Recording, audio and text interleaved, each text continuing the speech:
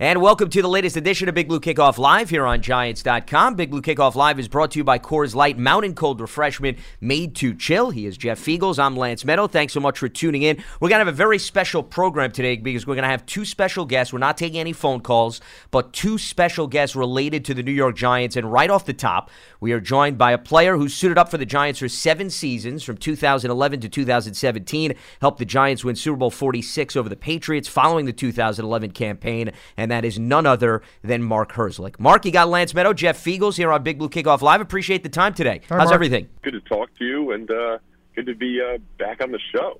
Good. We're Absolutely. glad to have you. Yes, we are glad to have you. And Mark, obviously one of the reasons why we wanted you on today's program is the fact that this year is a very special year. It's the 25th anniversary of the Tom Coughlin J Fund Foundation, which helps families tackle childhood cancer in the memory and spirit of the late Boston College safety Jay McGillis, who developed leukemia while a member of Coach Coughlin's team at BC. And you've done a great deal of work for this fund. Before we get into the nuts and bolts of what you've done, the fact that it's been 25 years that this foundation has existed, Mark, what does that say about the work that Tom Coughlin and company have done overall? Well, it's a dedication that Coach has showed to his players. I mean, you look at what Jay went through at his time at Boston College, and the tragedy turned into this light that has just shone through Coach and shown through Jay's former teammates, and then really every player that Coach Coughlin has come in contact with has had a hand in, or at least a knowledge of, and a piece of this J Fund. And to watch the amount of children who have gone through this program, have been supported by the J Fund, and now, as you say, 25 years later, they're having kids of their own. I think it's really special to see how full cycle a lot of these kids and now adults have come because of what the J Fund has provided. Yeah, Mark, I've been a part of it, for going down to the golf tournament forever. I was telling Lance earlier, it's just such a fun time to go down there, not only to help the cause, but to see what the J Fund is doing for families. I know you've been down there for many years and you understand, but for the people that are listening and seeing the show, I don't think you really could possibly understand how impactful the J Fund is for these families, because a lot of these people, they need the J Fund. They need their bills paid, and it's kind of one of the things that the J Fund does. It helps these cancer patients that are going through tough times to pay their bills and things like that. And so, guys like us that go down and give a couple days of our time to go play golf, and of all places in Jacksonville, Florida, and go to play the TPC. Tell us a little bit about, I know I could sit and talk all day about it, but I know this is close to your heart from your situation with cancer and what you see among those families, that it's so important, the J Fund, that it is. Yeah, no, I think you hit the nail on the head. There's so many organizations out there that are doing unbelievable work in raising money for research and advancing cancer treatments. But I think it's what sets the J Fund apart is it really becomes this grassroots organization that helps raise money to give directly to the families that have children suffering from pediatric cancer. And you mentioned some of those ways that they give. It's providing meals. It's providing financial support to pay for transportation to and from the hospitals. I remember when I was going through my battle with cancer, I was diagnosed with bone cancer in 2009, and the amount of stress it put on my family and my parents to, first of all, maintain a job just so that they could maintain our health care insurance, so that way, they could get something paid for with the medical treatments, but then finding time to cook and to get meals when we spend 6-7 hours a day in the hospital, finding time to be able to get out and just do something as a family that's normal, and then having the finances to do that as well. So I think when you sit down and you talk to some of these families, especially the parents, you really start to grasp the lasting impact that the resources that the J Fund provides has on not only the welfare of their child, but their family in general. And so, that golf tournament down in Jacksonville, it is one of the largest money-making events of the year for the J Fund, but there's also little things. Just a few weeks ago, I was out at a batting cages, an arcade with a bunch of the kids from the local hospital. Just seeing them get out of their chemo chairs for a day and act like normal kids, all supported by the J Fund, was it's those types of things that really makes the J Fund tick, and is the reason why these families are, as you said, so in need of their care.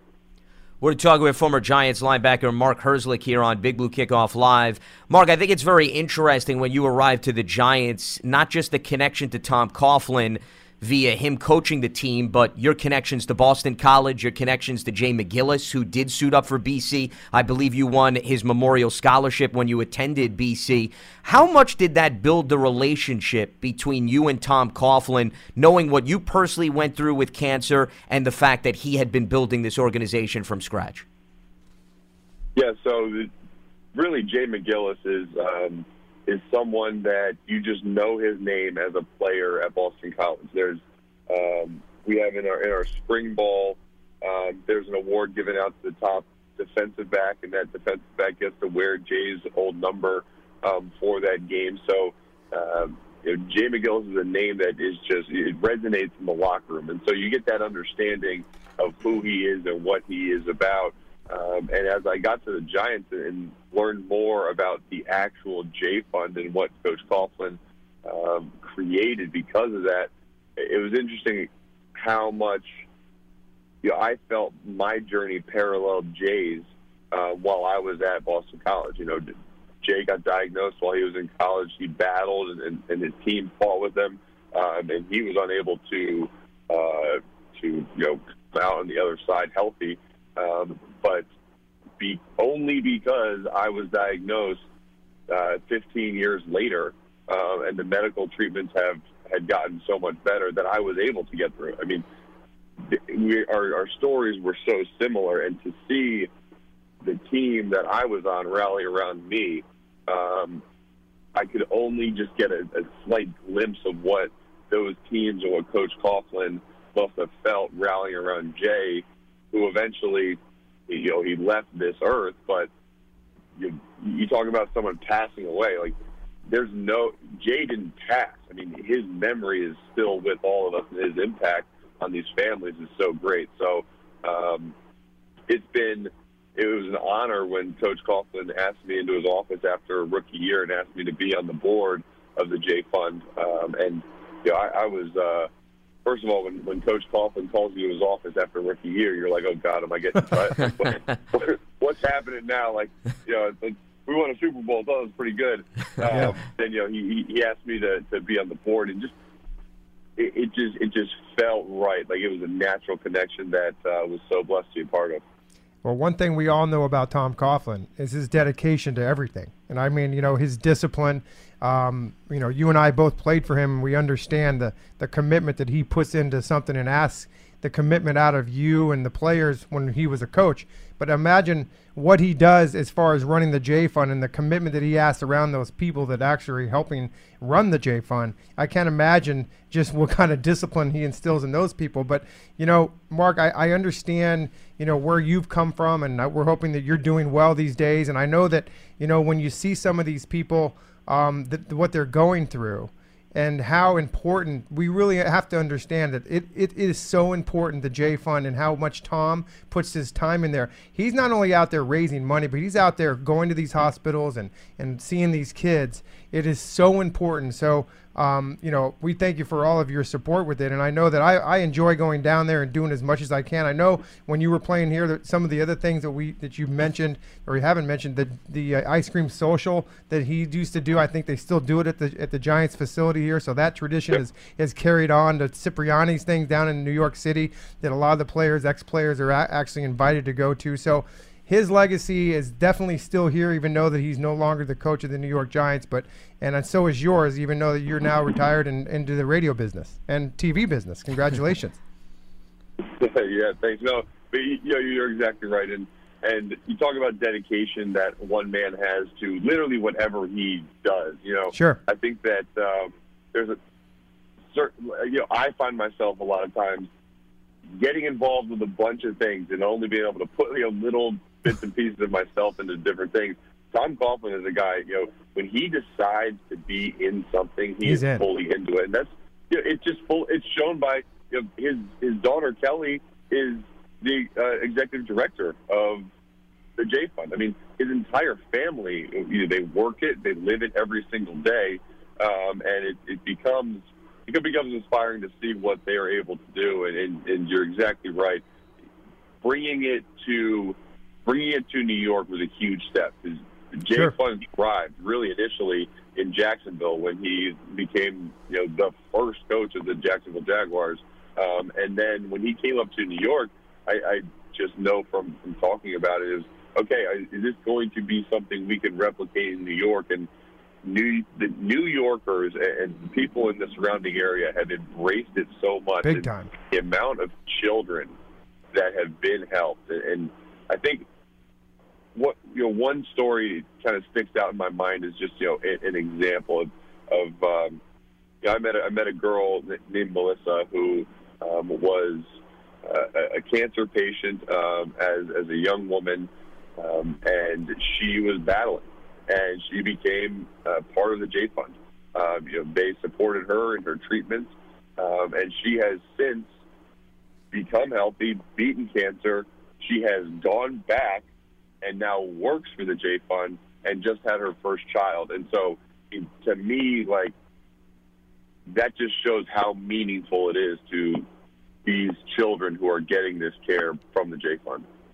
Well, and Mark, extremely meaningful also for somebody like you who has a personal experience with cancer. And I thought it was interesting when you talked about how the technology has drastically changed from, unfortunately, when Jay McGillis was going through this versus when they caught your issue back in 2009, and the support system that you had from your teammates, your team while you were going through it. How much do you look back, Mark, and sort of play the coulda, woulda, shoulda game in terms of just the whole timeline of discovering it, following that 2008 season when, you were one of the best college players in the nation, and there was talk about you being a top 10 pick, to all of a sudden your life drastically changing because of this news? Yeah, well, there becomes,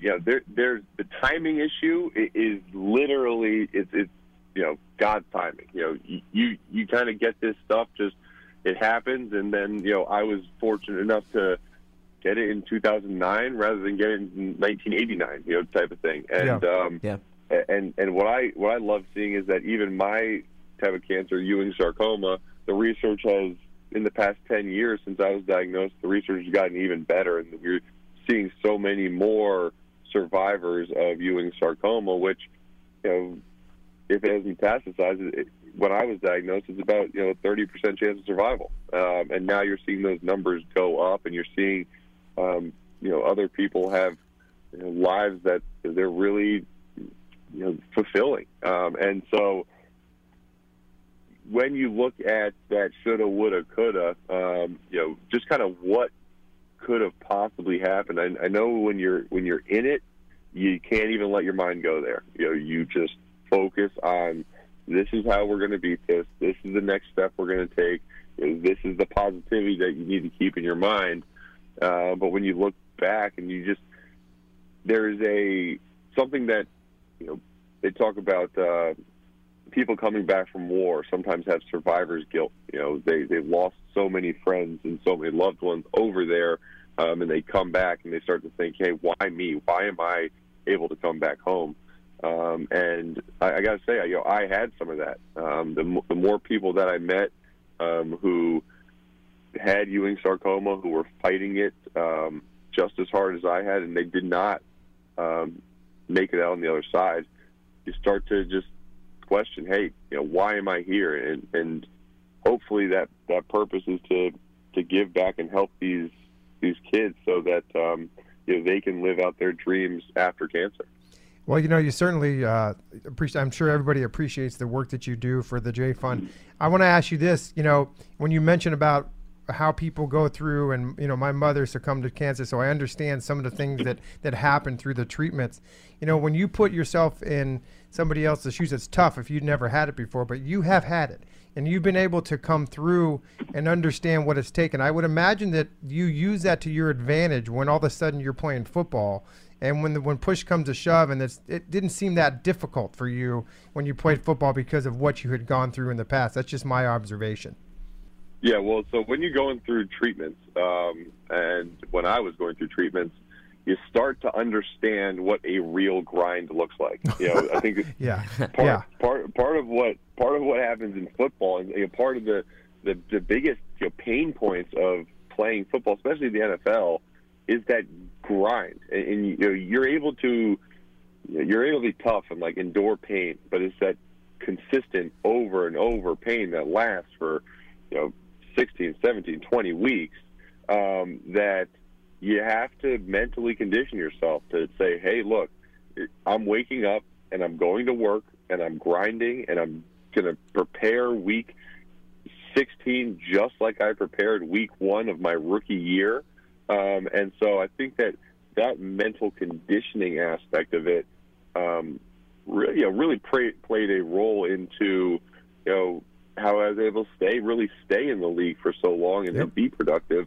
And then the other part about it is treatments are awful, and I always think of there's like a 10-second rule in my mind. It's like you can do anything for 10 seconds. Like you just can't. You can fight through it for 10 seconds. And once that 10 seconds goes by, you just start another 10 seconds. And you just keep on doing that over and over again until you accomplish whatever you need to accomplish. So, I had to do that. I remember sitting in an MRI machine and, MRIs of my leg, which was bigger than your average bear's leg. I had to do 2 sets of MRIs on the leg. So I was in that little table for 2.5 hours each time, and I would be in so much aggravating pain, and I just knew I just had to keep on going. And because if I moved or adjusted, I had to start it all over again. Yeah. So it was just maintaining that position in this ultimate pain,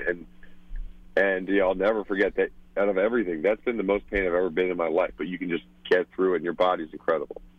We're talking with former Giants linebacker Mark Herzlich. Mark, before we let you go, Eli Manning has done also a lot of work with the J Fund. He just retired. I know you were at the retirement ceremony a few weeks ago. What was your experience like, Mark, being in the locker room with Eli Manning and now sort of putting his career in perspective, given that he has hung up the jersey for good?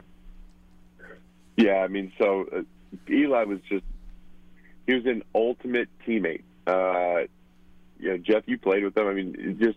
He's a guy that you talk about all the different qualities of Eli Manning: unflappable, unnerved, just clutch in these moments. But to me, it wasn't any of that right on the field. When you're in the locker room with this guy, it's just his commitment to excellence. And every day he prepared the way that everyone on the team wanted to prepare. Right? It's just.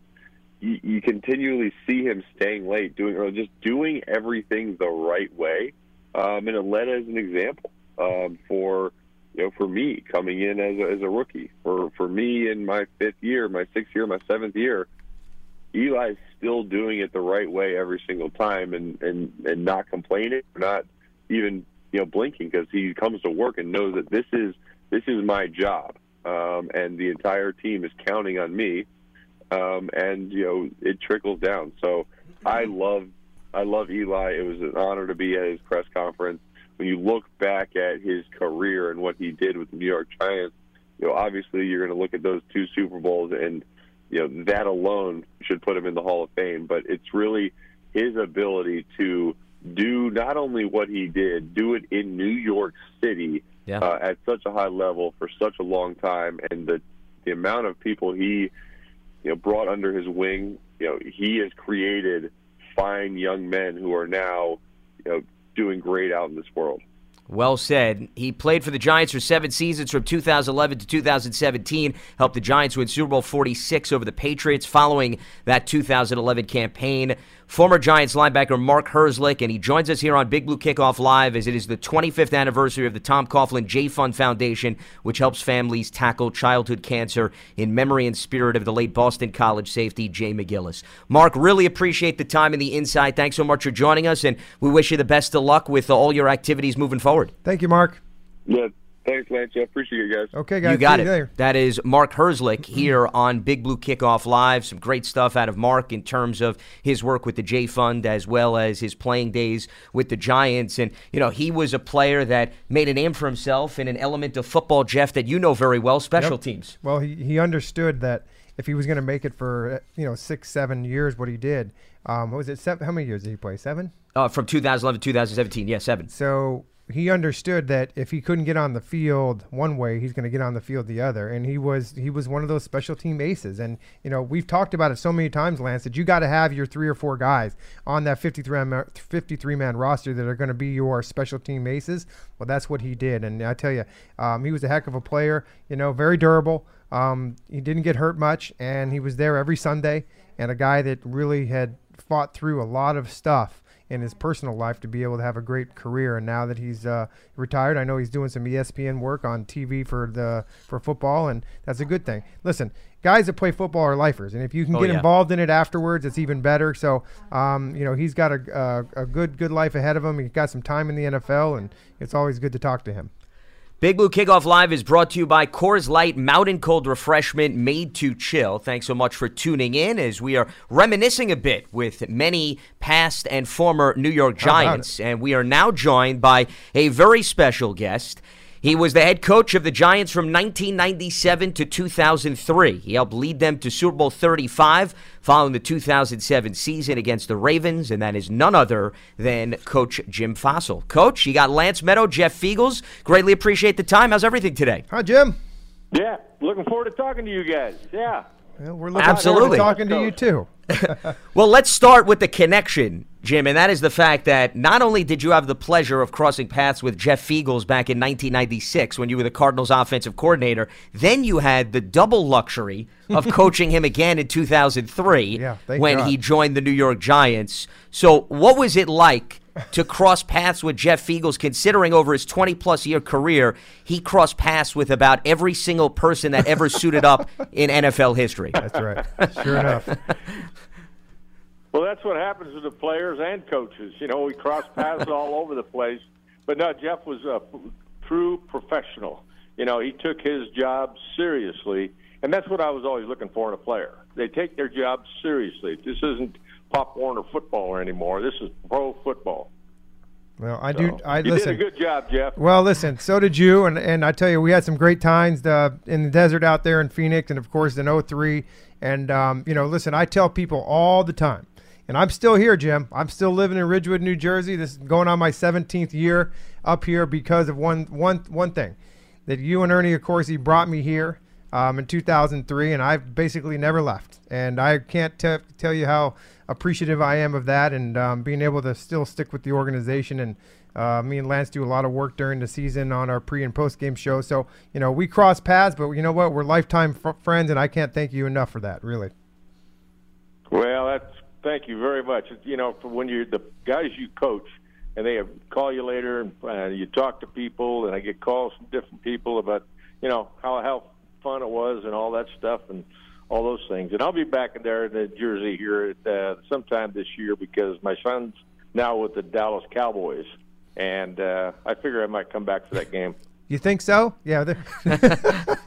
Yeah. Well, we don't. Yeah, I think so. We don't like to talk about that star on the helmet kind of group around here, but it's funny because real quickly, I remember Jim, when I was coming here, we're going to talk a little bit about free agency going into it. You brought me here as a free agent, and I remember to that day and how quickly it happened, and the negotiations that go along, and how Ernie Accorsi and you, and we got to I for some reason I believe that the year before that the Giants wanted me to come here. We couldn't work something out, but I wanted to thank you for that. But talk a little bit about, free agency has changed tremendously. Obviously, the money is a big part of it, but as far as things going, talk a little bit about how free agency was when you were a head coach, and then how it's changed nowadays coming up. And of course, this is a big one because there's no CBA going into this season after next season. So there's a lot of the money that changes hands. It's going to have to be spread out different ways. Talk to us a little bit about free agency from a head coaching's perspective. Well, I think it's good. It's obviously good for the players. I mean, yeah. When I played, there was no free agency. You Yeah. know, there was not. Here you go, man. You're staying here until we kick you out. But I think it's really good. You know, I was reading in the paper this morning that the NFL is talking about having one more game. Yeah. You know, adding a game, and I think you know they always have back and forth words, but I think the league tries to do the best for the players. You know, give them the best opportunity, free agency and those type of things. I think it's really good. It's healthy, and it keeps a lot of guys that, if you don't fit with one team, there's another team waiting there. And I can't remember if you were a free agent when you came in with us or what. Yes. But it was a great opportunity for us. It was a great opportunity for you. Well, the other thing is, there was no tampering back then. So now, of course, you say that lightly, tongue in cheek, right? Quote unquote. But there's a tampering period now where the teams can talk to these guys for a couple of days before. How important is that to an organization to be able to get in front of these guys before they actually can start? Well, yeah, I think it's good. The only thing is, I mean, you got to protect, who can talk to who, when, where, and all that stuff. If the guy's under contract, right. Things like that, that's tampering. Yeah. And, you got to know, and that now you got the agent involved, that maybe this player X doesn't like to be there, but he's still got a contract, and then the agent starts dealing around behind the doors and all that stuff. That's not good for football. You got to play by the rules, but I think there's a great opportunity for a lot of guys to play in the NFL and make it. And there's a lot of lures in there, and it's just I think that the NFL is doing real well with a lot of things, and I think it's a lot of it is good for the players, and the players are making them do that. We're talking with former Giants head coach Jim Fassel. And Jim, while Jeff, I'm sure, would rank himself as one of the most critical additions in free agency for the Giants, of course, I would throw in another name who I think was very critical during your tenure, speaking of free agency, because of how difficult it is to find a quarterback in free agency. But bringing over Kerry Collins really built that bridge to the eventual drafting of Eli Manning.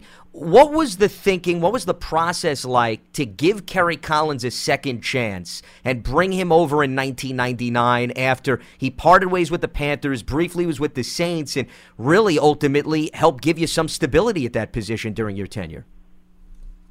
Well, yeah, and we were looking for a different quarterback. Kerry Collins is very talented. He got cut by two teams. I think there were some issues there. And everybody said he's not accurate, and he's got a long delivery and all that stuff. And, a lot of the people in the building didn't believe I could do it. And I needed a quarterback, okay?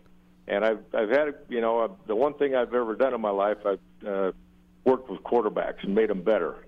And with Kerry, everybody says, well, long release, he's not accurate. I said, I can change that in about 2 minutes. And so I brought Kerry down to New York. We sat and talked about what it is to be a quarterback. What's this? What's that? And then I took him out on the field, and I said, what I want you to do, we're going to be about 15 yards apart, and I want you to drop back, throw me the ball. Well, he carried the ball real low, and his wind up and stuff, and I set some things, I changed some things with him like that. He changed immediately. And the minute I did that, I knew that the accuracy and his delivery on quickness all of a sudden came to for him. And I talked to him. In coaching, a lot of times you got to be like a father and talking to a guy. And he had a lot of things that happened in his life, and I said, I will have your back, but don't come in here and say like you're the savior. Just I was counseling him. And, boy, was he good. He was really good. I love that man. He's really he was a great quarterback for us, and he changed his life around, and I was really happy for him. Well, speaking of counseling, I think it's very interesting, Jim, that you brought up that term, because I think you can make the argument in today's NFL, not only is it critical for a coach to develop and mentor players, but also to do the same for assistants on your staff. For example, when you were here with the Giants, you had Sean Payton and John Fox, who then went on to become head coaches themselves. And you look at Joe Judge, who now just took over as the new Giants head coach. This is his first go around, and he emphasized he wants to bring in teachers. How much did you look at your job when you were a head coach that it's not just about teaching the players, but it's also getting the members of your coaching staff ready to maybe go on to bigger and better things? Well, that's big. You got to be the guys you hire. You got to be sure they're going to be loyal, okay? And you got to be on top of things, with the coaches. And I remember when I brought Jim Skipper with me from Arizona. And he was going to be the offensive coordinator, but he knew I was going to run the thing and call the plays and all that stuff. And then John Mara came down and he says, you just hired the first minority coordinator in the NFL.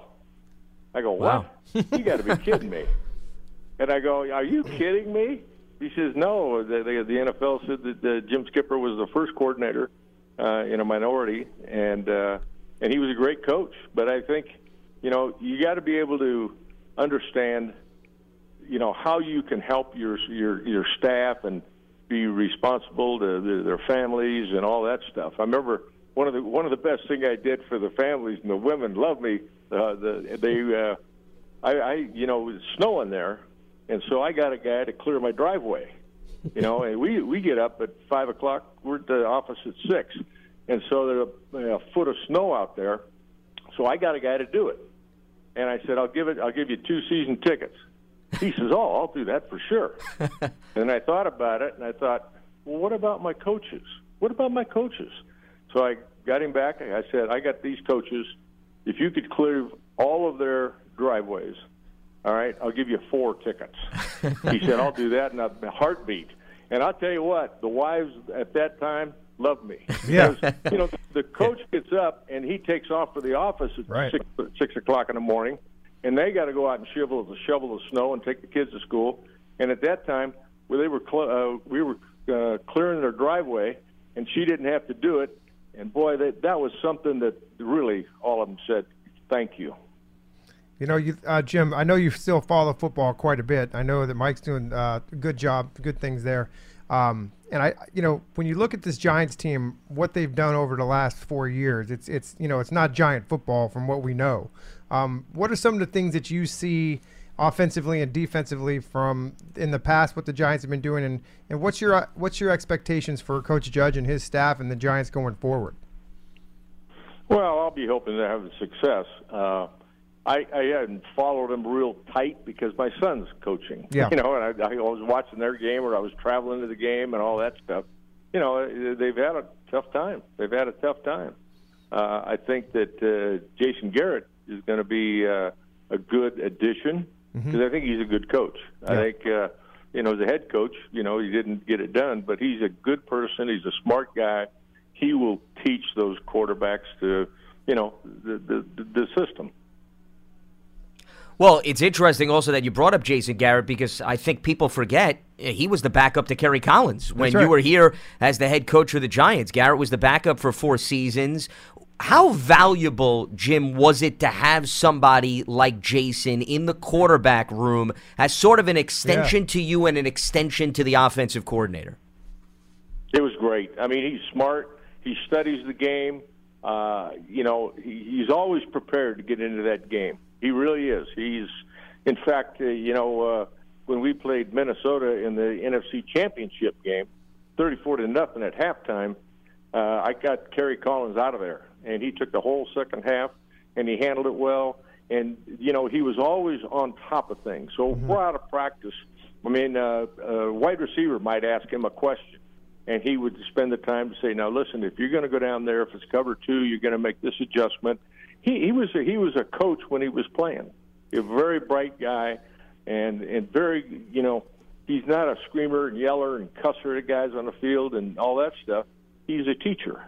That's what I respected out of him. Yeah, well, and Lance had mentioned about Joe Judge wanting to bring in coaches that are going to be teachers. I think in today's world, the game has changed so much, Jim, from, when I played and you coached these guys. It's very difficult to coach some of these guys that come in because of just the way things are. And I think the more coaches that you have are able to teach the players different aspects of this game, whether it's from the personal side of how football is run to on the field, how you're supposed to practice, how you're supposed to watch tape. It's so important. You touched on it about having a good staff.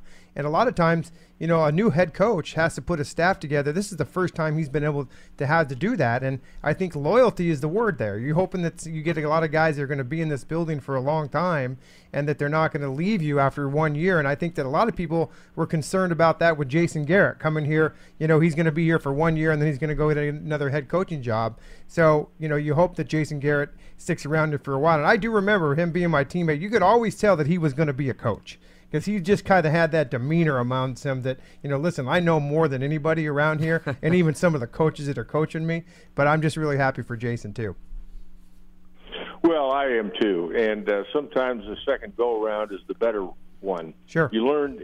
Oh, my gosh, yeah. If you're really smart and you had a job, you got fired, then don't blame it on other people. You got to sit down to yourself and say, what should I do better if I was another head coach job? If I got another one, what do I do? You got to, criticize yourself. Yeah.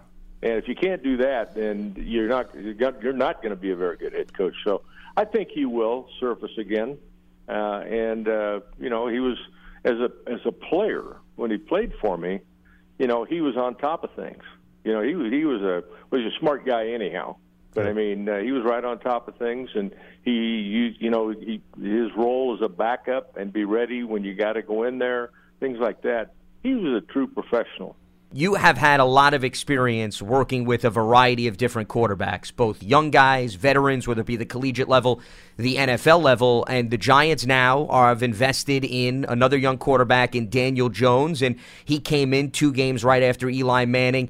What is the ideal circumstance from your experience when it comes to grooming and working with a young quarterback? Does it pay to have the Brett Favre, Aaron Rodgers model where you can have a young guy sit for a few years and observe? Or does it help when it's more of a baptism by fire type of feel where you just throw the rookie right in and hopefully in the long run he's going to benefit from the early playing time?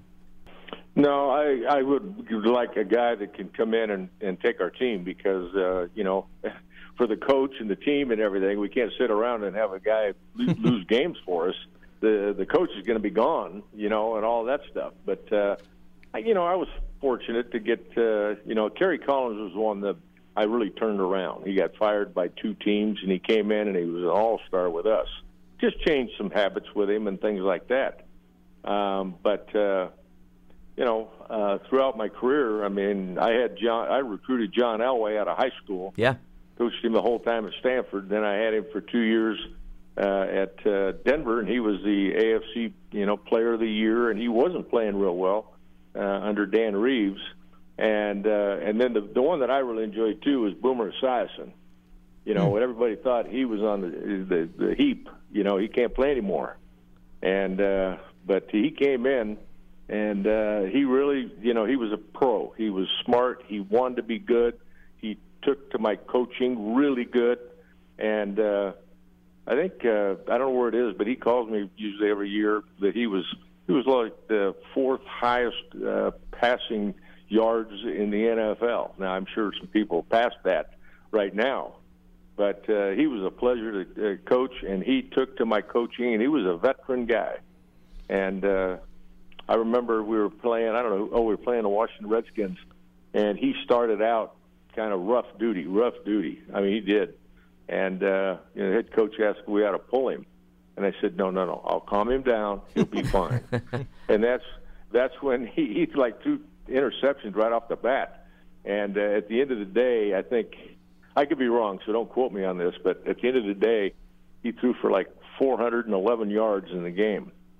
And at that time, it was the 4th highest. And see, the thing is, like with Boomer, he still thinks that I stuck with him. I stayed with him.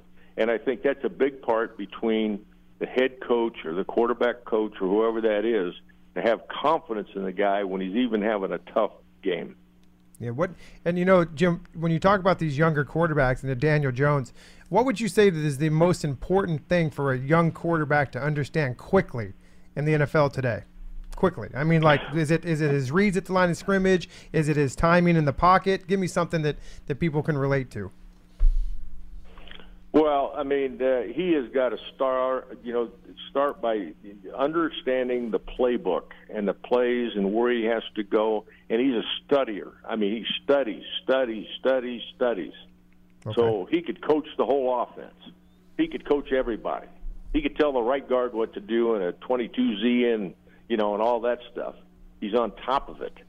And then the other thing is, a young quarterback coming in, if he has a bad game or he has, this first half bad thing, you got to be able to calm him down.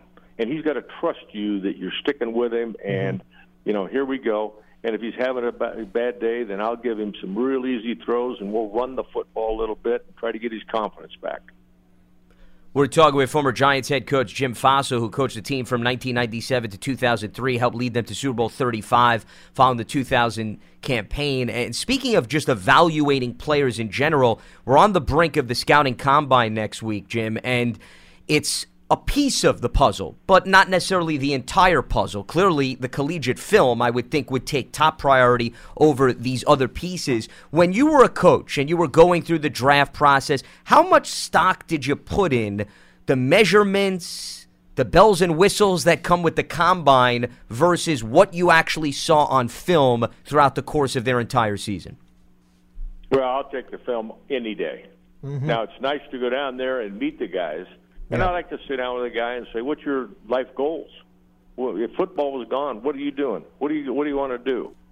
And sometimes, and I don't mean to badmouth the scouts or something like that, but I talked to a scout one time, and it was about a quarterback, and he said, "What'd you think of him?" I said, "I like the guy. He's got a good quick release and stuff." And well, he only completed 11 out of 20 passes.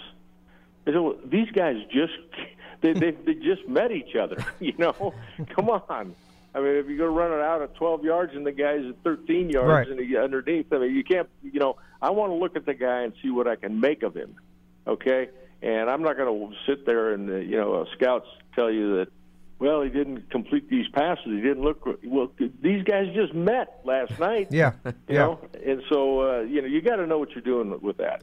Plus, I think that take it a step further as an extension of the evaluation process outside the combine are those pro days where you actually have some guys that are actually you've been practicing with, some of his receivers, whether they're younger classmen or actually guys coming out, or he's throwing to if it's a quarterback. I think, to me, Jim, one of the most important things at the combine, and the measurables are all great, that you could actually stay at home and get those the next day if you wanted to. I think it's those interviews and those questions that are asked to these athletes about, like you said, like, what do you want to do? Because you can see the drive in some of these guys. Like, if football wasn't, if it's when football is over, I want to be this or this.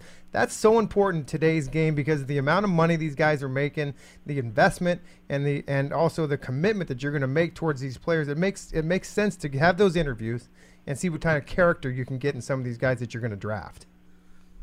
Oh, yeah. And, everybody's got their way to doing it and all that stuff. And, yeah. The biggest thing is you have to have camaraderie with the scouts and the coaches. And I told my coaches, we have to trust the scouts. And I talked to the scouts, you got to trust us, too. Mm-hmm. We're all in this thing together. Right. All right? And, but you got to believe in each other and do some things. I know when I went there, George Young was what got me there as an assistant, okay? And so this was my first rodeo in pro football. And, George and I talked when I got there and all that. He says, with the winds here and all that stuff, we need a strong-arm quarterback. That's what we got to look for. I said, okay, all right. So I went out and did my circle of colleges. And when I got there the first time, when the coach was here before, I think it was from the Giants, put you on two knees and throw the ball and see how far you can throw it on two knees. And it kind of took me by by surprise. Okay. So I'm going, okay, I guess this is pro football. So when I got back off my trip, I went into George's office. And George he was great to me, unbelievably. When I was in college, he was calling me and seeing if I wanted to go into pro football.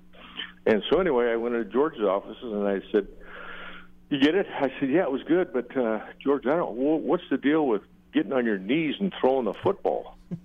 "Well, it's for arm strength." I said, "Do we have any plays where you drop to your knees and throw the ball?" And he said, he looked at me, he goes, okay, he scratches his head, and he goes, "How would you do it?" "I'd get a jugs gun like they have in baseball." Yeah. Okay? I'd get a jugs gun, and I can get the speed of the ball. That's how we tell it. And he goes, he picked up the phone, he called the head of the scouting, come down, and he says, "Hey, he just came up with a great idea." And I explained to him, and they said, okay. And then we got a jugs gun, and I went out, and the first guys was Marty Schottenheimer and Al Saunders, and the Kansas City Chiefs, and they saw me doing that. They said, "What are you doing?" I said, "I'm measuring the speed of the ball. That will tell me how strong the guy's arm is." And they go, "Holy crap, we got to get one of those." Oh, I thought they might have said, "Oh, we have guys on their knees throwing the thing." Yeah. Well, I thought when I got there, I thought, wow, the NFL is really smart, I guess. I got to drop the guy to a knee, and I went, no. I mean, he doesn't throw from his knees. He throws with his feet and hips and everything else. So it was kind of fun. Well, with what you were just talking about, Jim, it's interesting because you were here in 91, 92 as an assistant, and then obviously you came back as the head coach in 97. I'm curious, how much was that a luxury for you, that you already knew internally how the organization runs, to your point, how the scouting department works, and maybe how much did things change over the course of the 5 years that went by that you went to other teams? Well, as far as you're talking about with New York Giants? Yeah, with the New York Giants, yeah. Yeah, well, I was there with George, and George hired me as a head coach, and he was the best. I mean, he was the best. I mean, he could talk to you and tell you what he wants to get across, not making you feel like you're wrong or anything like that. But he guided me. He really, really guided me. And he listened to me. That was the biggest thing with George. If I wanted to see something, do something or whatever, he was all about it and backing you up and all those things. And that's what you need, because if a general manager is not going to back you up on things, you're dead. Yeah, I mean, and listen, he was finally put in the Hall of Fame this year, so I'm sure that was extremely happy about him. And the longer we're all around this game, there's people you want to thank all the time, and George Young for you was one of them, and gave you your shot, and obviously believed in you, Jim. And we're extremely happy for him going into the Hall of Fame this year.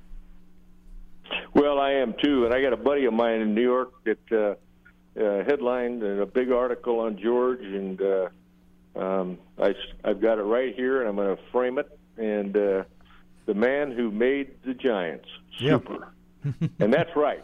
Yeah. That's right. And so, I mean, there's a long story behind that, how he got there. But I mean, George was phenomenal. He's the most guy responsible for the Giants where they were. Okay, I swear to God. Yeah, they were pretty bad for him. Oh yeah. Yeah, there's no doubt about it. So, but George Young, if every team had a George Young, they would be going to the Super Bowl all the time.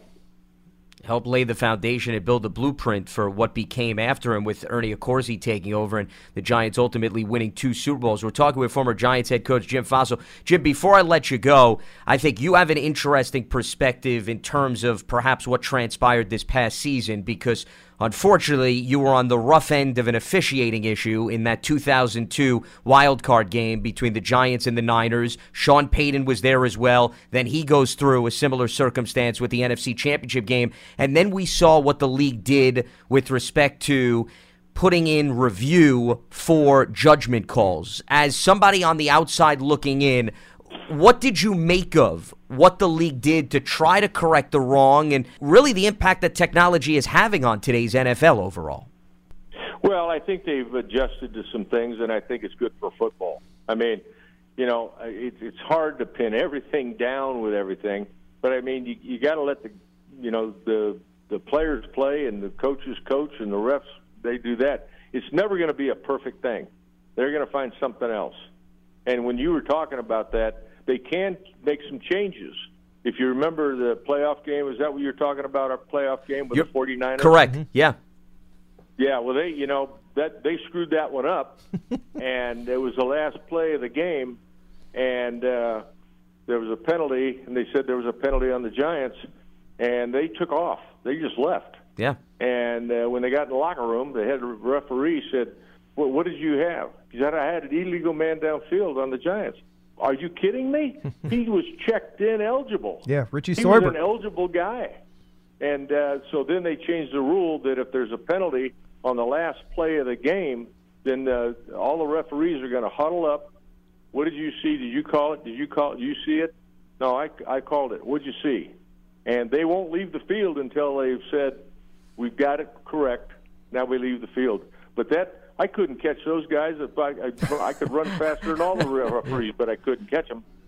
You're late for their flight. Yeah. Well, I mean, it was, and Richie Soyber tells that story, fondly. He understands what happened there, and he said he was wide open, and he would have caught the ball for a touchdown. That's what he would, or at least for a first down.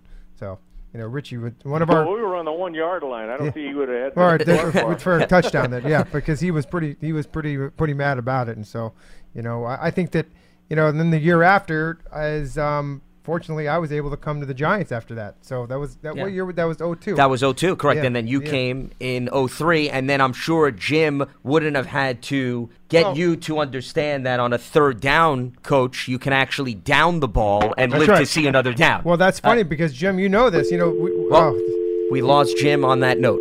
Yeah, unfortunately, that was that play was there was a lot of things going on. One, the ruling, and the second thing was that forever all 32 teams practiced that.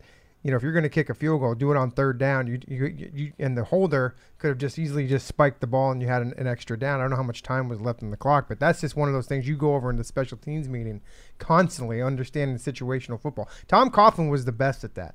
He put these situations on Fridays. There was always situations that came up in games that we were aware of so that we understood it. Whether it ever came up or not, I don't know, but the fact is you knew about it just in case, and we did practice that. Yeah, well, and that's where somebody like you on special teams can really dictate the ins and outs of a game, Jeff, because it's those little nuances that... Well, I think as time's gone by here, I don't remember a lot of some of the rules and things like that, but when you bring them up again, I mean, I remember as practicing all these and understanding situations where how much time is on the clock, how many timeouts do you have, what down should you be on? These are all things as a holder. For field goals, you have to understand, and even for punting too, because sometimes you can take a delay a game to, there's all kinds of things that go on. And I've always been fascinated about how many rules there are in special teams. There's so many rules in special teams that people don't know about, that they're scratching their head when there's a flag on the field on special teams and they don't know what the heck's going on. So I don't know if we're going to get Jim back or not. Yeah, Artemis, I don't know if you just want to maybe just give him a ring back and thank him. I know, unfortunately, we had some technical issues, but we did certainly appreciate what Jim had to tell us. Sure. We hit on a variety of different things. And, I mean, his knowledge, Jeff, about working with quarterbacks is unreal. I mean, as he mentioned, he was with John Elway in the very early stages of his career. Yeah. Going back to the Stanford days. So, I mean, he's seen some of the greats and some of the young guys and how difficult and challenging it is to work them up through the process. Well, I remember when I was he was the offensive coordinator with the Arizona Cardinals when I was there, and he was also the quarterbacks coach. So he was always working with the quarterbacks, and that's where I developed my relationship with Jim. He used to come to my golf tournament every year for muscular dystrophy in Phoenix. And so even when I left, he used to come back for my golf tournament, and we had just a great time with him. And he's just his outstanding coach, had a long tenure in the NFL, and he is full of knowledge. It's great to talk to him. Absolutely. As Jim Fossil here on Big Blue Kickoff Live, and we just wanted to obviously thank him, and we did off the air for what he brought to the program, and we certainly appreciate what he had to tell us in terms of reminiscing about when George you were Young, here as a and Giant, George as well Young, as George too. Young. Yeah. I mean, when you think about, we haven't talked enough about George Young, and at least I know I haven't, about his time here with the Giants and what he did for this organization, the grassroots, as you said, and being inducted into the Hall of Fame this year is very special. So that's going to be a great ceremony to see him go in. And don't be surprised that sooner or later that maybe Ernie Accorsi might be following him too. Absolutely. Well, the fact that they put in an additional grouping because this year was the Centennial class, which was nice. George Young was acknowledged as well as some of the other greats. And there's always a contributor wing with respect to the Hall of Fame. Yeah. So GMs will have an opportunity. Paul Tagliabue, the former commissioner, he was part of this year's group too. So the NFL does do a nice job. Pro football, I should mention, does a nice job in terms of acknowledging not just the individuals who suited up and played the game, Jeff, but the ones who also helped from the outside in building teams, coaching teams, and so forth. I also, quick side note, really liked, and this is somebody that also is connected to you, I liked how they also revealed publicly how Bill Cowher and Jimmy Johnson learned of the news on television. Cool. I mean, that was pretty cool. You don't see that very often. You don't, and you kind of want something new. You kind of, you see the same thing every week. But you know what? Those guys were they were touched. And I was, of course, very happy for Coach Johnson, Jimmy Johnson, being my coach and really giving me, I've told this story many times, giving me the opportunity to get into the NFL by what he told the scouts and be able to work me out that one day. That really changed the rest of my life as far as my career in football and gave me that opportunity to kick in front of those guys, those scouts. And really, just to see him get into the Hall of Fame, not in the Ring of Honor at Dallas, which is very interesting. Yes, yeah. I think there would be an entire other program to address those issues. Yeah. But we'll leave it at Giants football as we wrap things up here on Big Blue Kickoff Live, brought to you by Coors Light, mountain cold refreshment made to chill. We want to thank again our two special guests, Mark Herzlich, as well as Jim Fassel. Some great stuff. Hopefully you enjoyed both of those interviews. And for all the latest, stay locked to Giants.com. For Jeff Eagles, I'm Lance Meadow. Enjoy the rest of your Monday. We'll have special shows from the Combine the rest of the week. Signing off here on Big Blue Kickoff Live.